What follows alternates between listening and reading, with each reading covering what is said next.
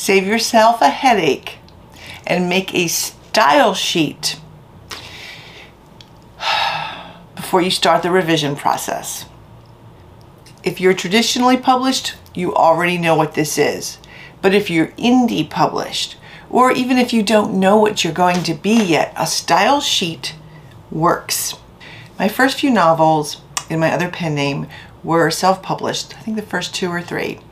And I didn't have a style sheet. I never heard of a style sheet.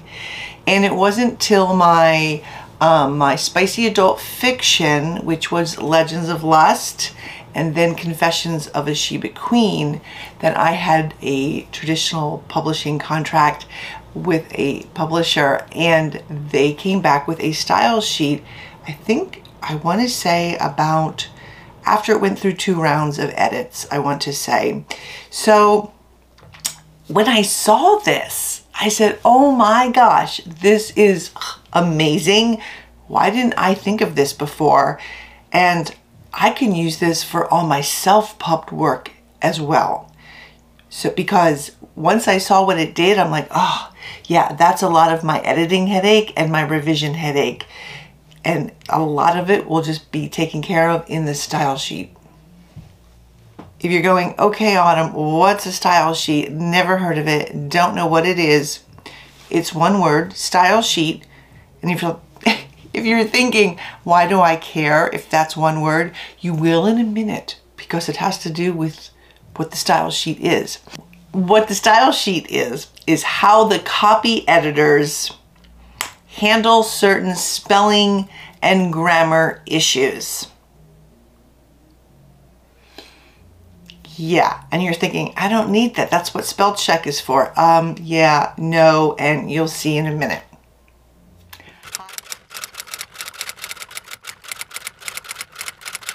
Hi, I'm Autumn Bardot. Welcome back to my channel. If you're new, awesome, thank you. I hope you stay till the end and hit a subscribe and a notify, and I love comments. I'll comment back as soon as I get a chance.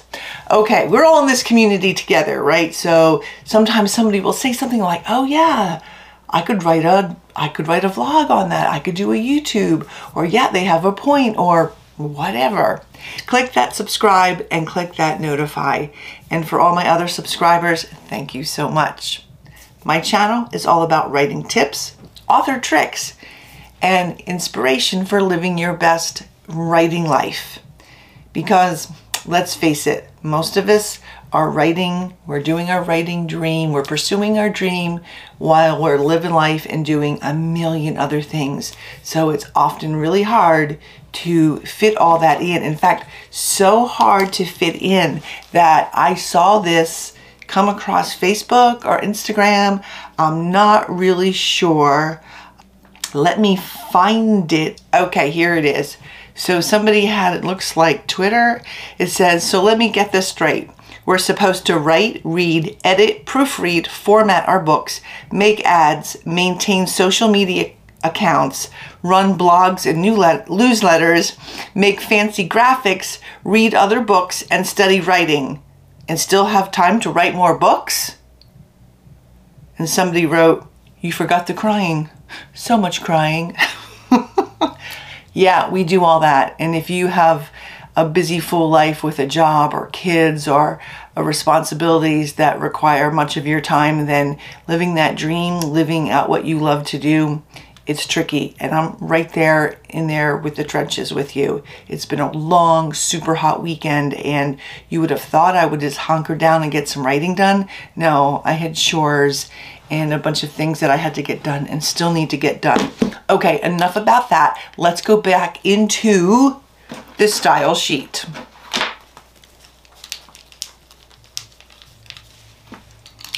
So I'm going to tell you what the style sheet is, but I've also added in a few things that are not so typical of a style sheet because they helped me stay consistent and avoid a lot of proofreading headaches. Okay, so the first thing is the Oxford comma or not. I'm team Oxford comma. So all you would need to do if you're team Oxford comma is, just write Oxford comma.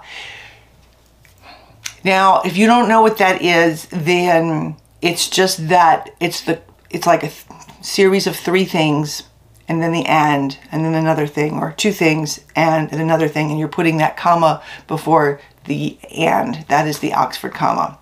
The second is nouns. Now, nouns can be spelled different ways, and I'm writing a book right now, and it's a character's name, and I'm trying to figure out, not trying, I did, but I figured out if I needed to spell it Sophia, character's name Sophia, S-O-P-H-I-A, or S-O-F-I-A.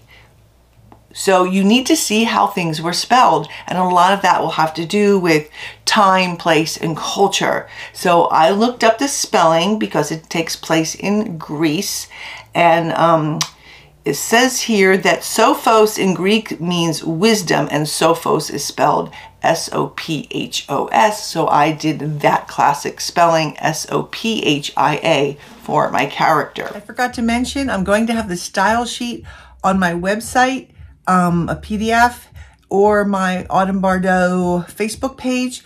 But remember, if you're going to go on the Autumn Bardot Facebook page, I asked 2 really simple questions. 2, I think there's 2 or 3. Answer them, or I think you're a bot and I don't approve you.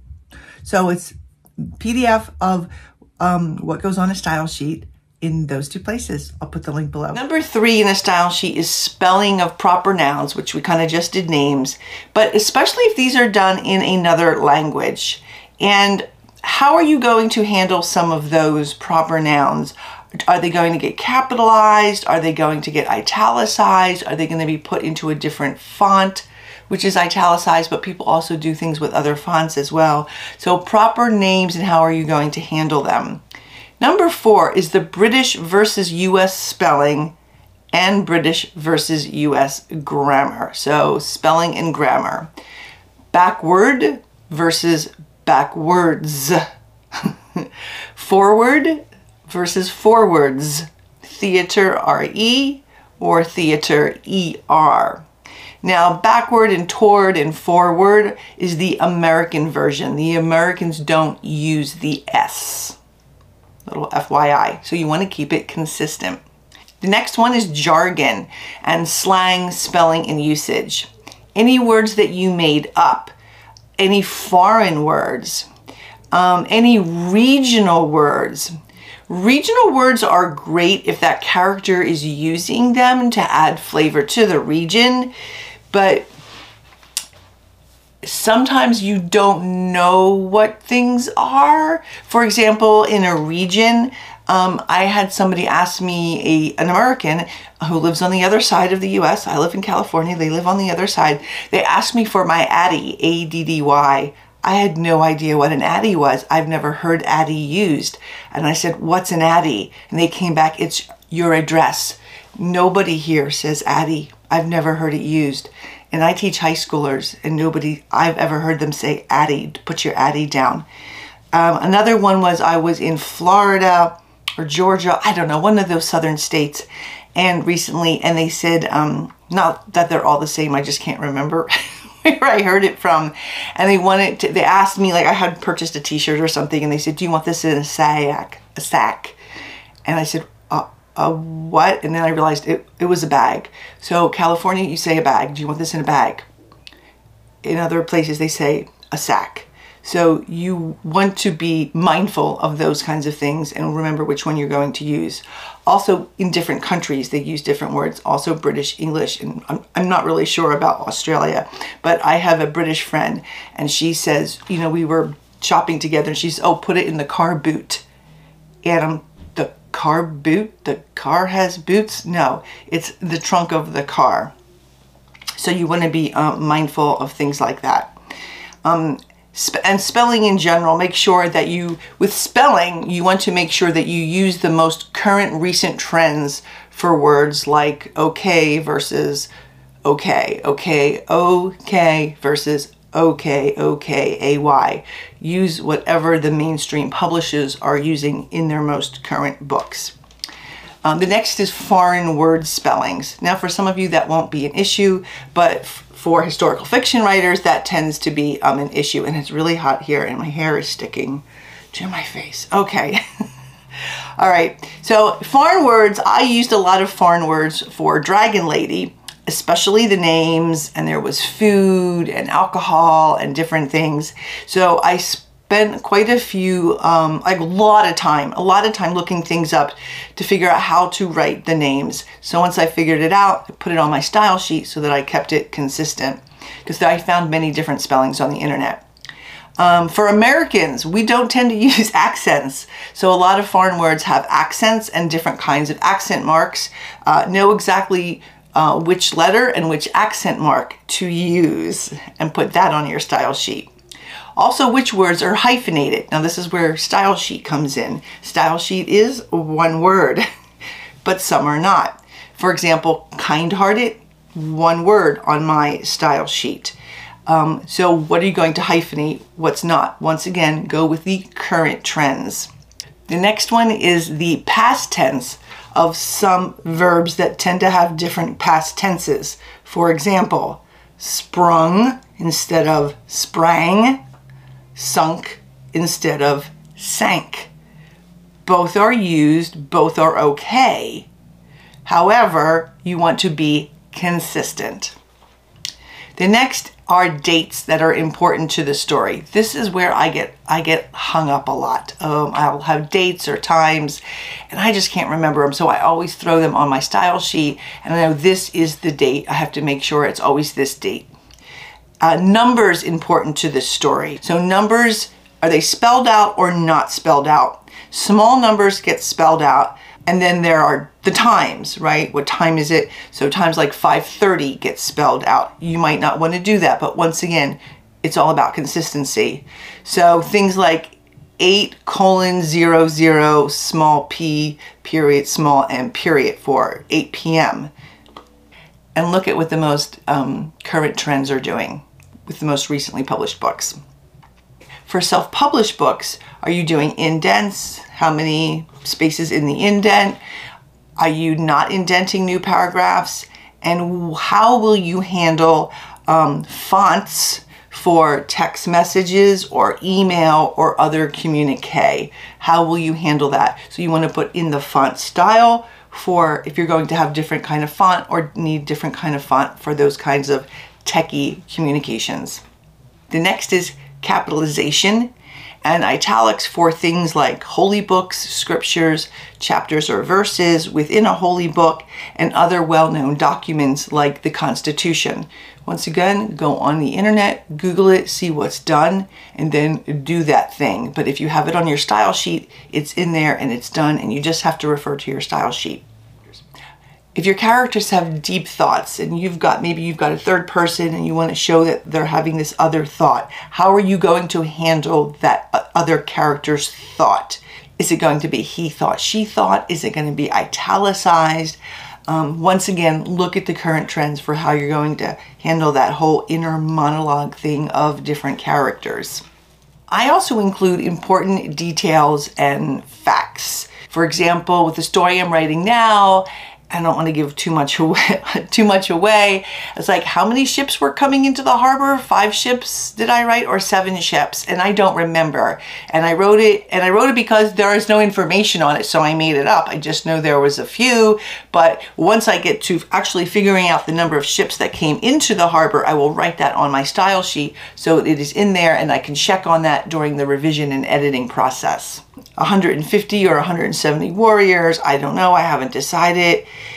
This in itself is usually a page for me because I am not good at dates and detail, and even if I made it up, especially if I made it up, if it's factual, I just can't remember what it is.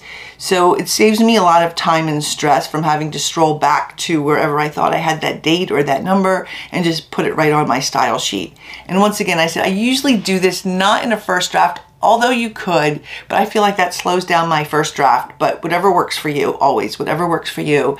I try to do it with my second revision, and when I come to the number, I go, okay, is that the number I want? I put it on my style sheet.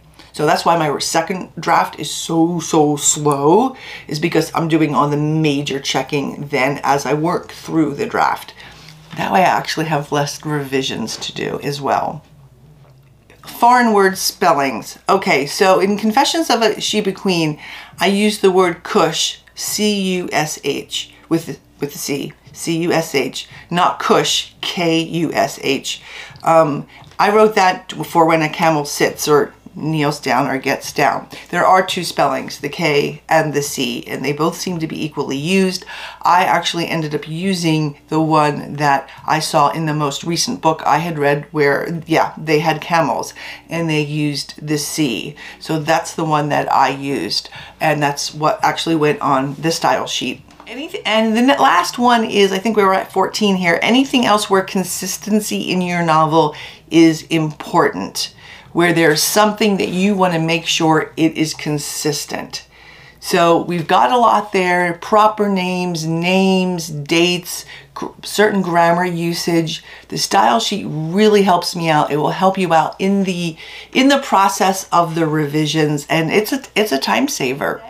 That's it for today. Let me know if you use a style sheet or you think it's a great idea or a bad idea.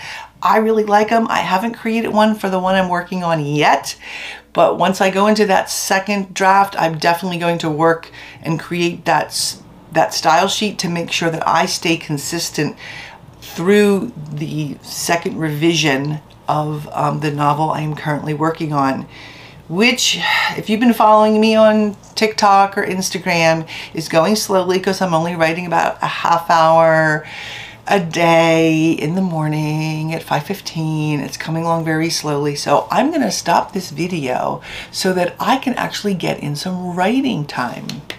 Maybe sneak it in there. No, I just wanna make time for it because essentially that's what we have to do. Thanks for stopping by, and remember to dream, create, and hey, maybe embrace that idea of a style sheet. Bye-bye.